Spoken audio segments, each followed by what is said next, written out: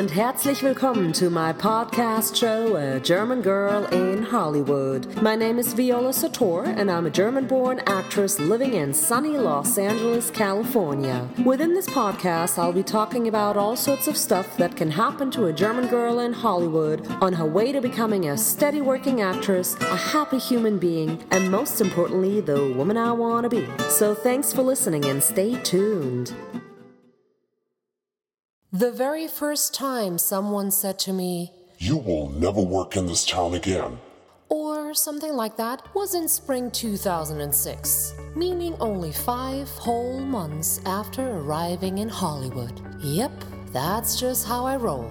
I was working as an extra on the movie The Good German, directed by Steven Soderbergh, who was evidently the person I pissed off. Well, him and his second assistant director. Actually, the more I think about it now, the more apparent it becomes that the second assistant director was the one I pissed off, and Steven Soderbergh was the one I got worried. Well, tell you what, I will let you be the judge of that. The following took place. The set was at the Universal Studio backlot. We were filming a huge mass scene involving a parade. It was truly what people in Hollywood call a kettle call. That's why they needed a bunch of Germans, I guess, which I was one of. So we're filming this scene in which one of the actors is fleeing from someone chasing him, and that actor was supposed to, shove himself through the masses, and the camera was set up on approximately 60 feet long tracks and on a dolly to follow and capture the situation. Quiet on set. Sound. Sound's rolling. Camera's rolling.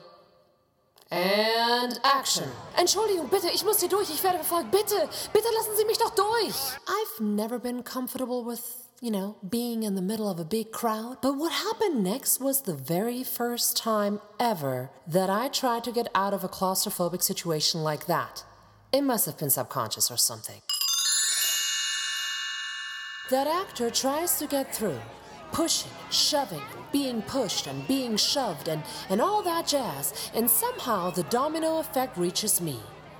Me, the one who was standing right next to the tracks. At that point, the sound wasn't the only thing rolling anymore.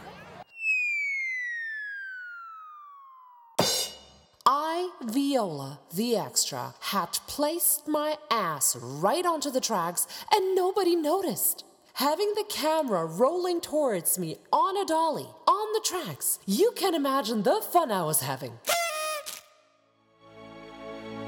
There was, in my own little movie, where I was the star, the leading lady, dressed in a beautiful midnight blue 1940s costume embellished with white birds, who was about to get smashed by a 35mm Panavision camera in a $32 million Hollywood production. Oh dear, I was hearing headlines.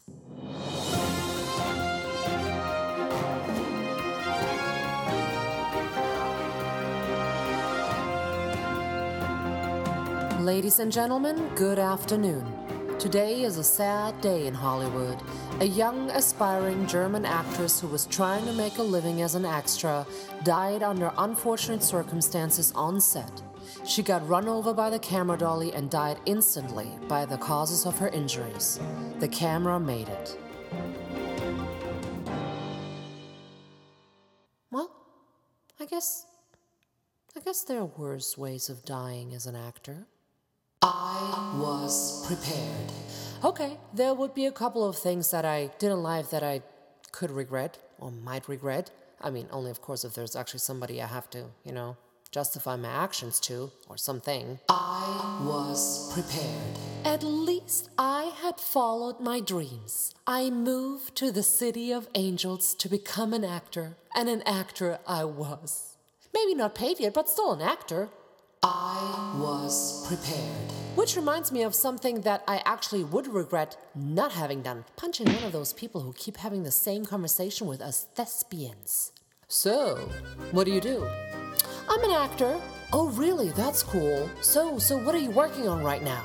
Oh, right now, I'm just working on my craft, to get better and be prepared for the big thing that's definitely gonna come. Oh, so you're not an actor?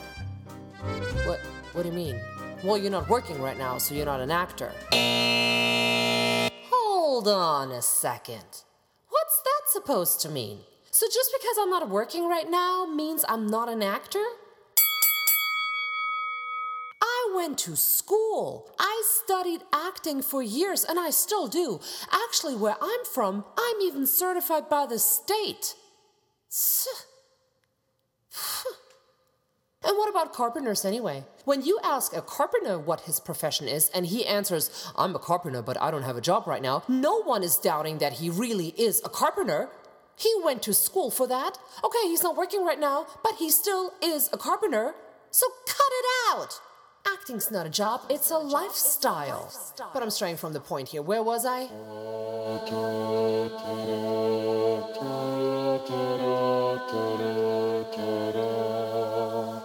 Oh, yeah, right, I was dying. I was dying on the set of a movie called The Good German. How ironic. So the dolly came closer and closer to my face. I'm trying to get off the tracks. Finally, someone saw me fighting against time. Cut! Whoops. I'll tell you that much, folks. You never want to be the person responsible for the director shouting cut like that. I was ripped out of my very own movie. And before I knew it, all of a sudden there were people to my left and to my right and trying to get me off those tracks. And a quick look over my left shoulder let me realize how close the camera actually came to my pretty face. A man who turned out to be the second assistant director asked me, Hey, oh my God, are you all right? Yeah, I'm all right, I think. Are you sure? Does anything hurt? No, I'm all right. I mean, yeah, I'm fine. I mean, but a SAG voucher could help. Silence. Oh my God.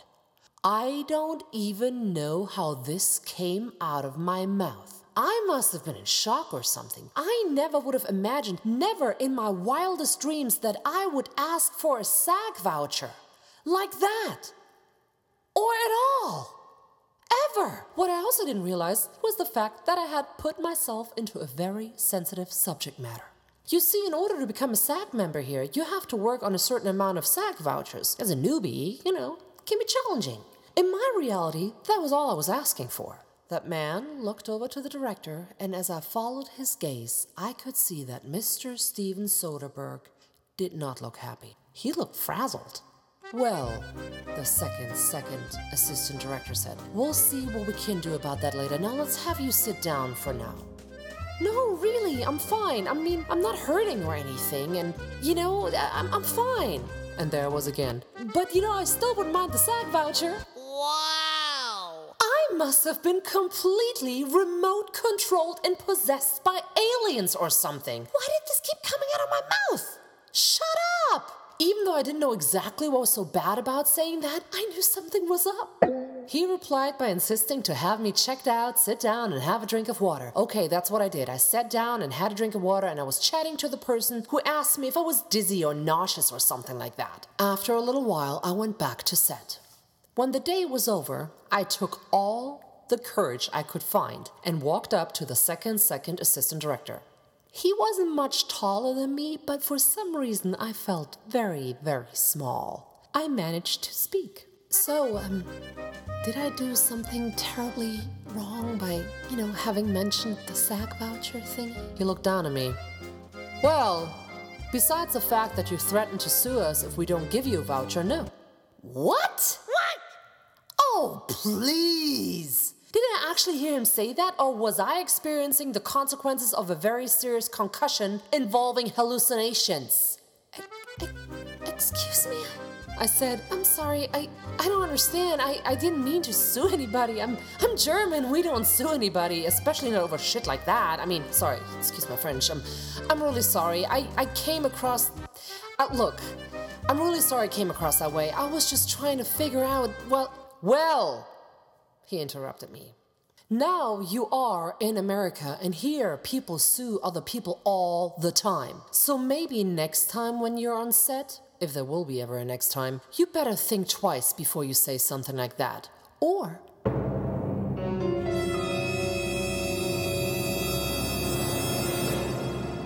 You won't be getting any work in this town at all. I couldn't believe it. I just looked at him.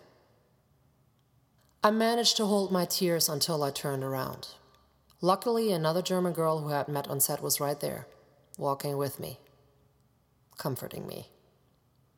Back then I was mad. Back then I didn't understand. That man wasn't a bad guy.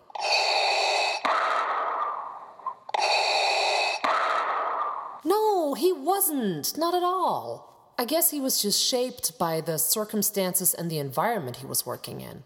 And the truth is, he did teach me something very valid that day. So thank you. Nowadays, after having heard, "You will never work in this town again," or something like that a few times, I don't sweat the small stuff anymore. I just keep on doing my thing. Here they say if you want to work in a specific environment, you will have to learn how to play by the rules. I say, go ahead and learn the rules, and then learn how to tweak them.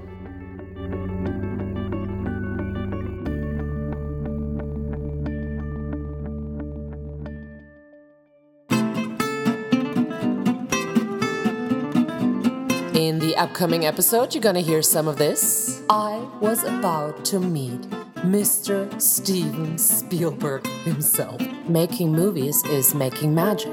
And some of that. Go, get him, Tiger! Maybe the contract I'm supposed to sign?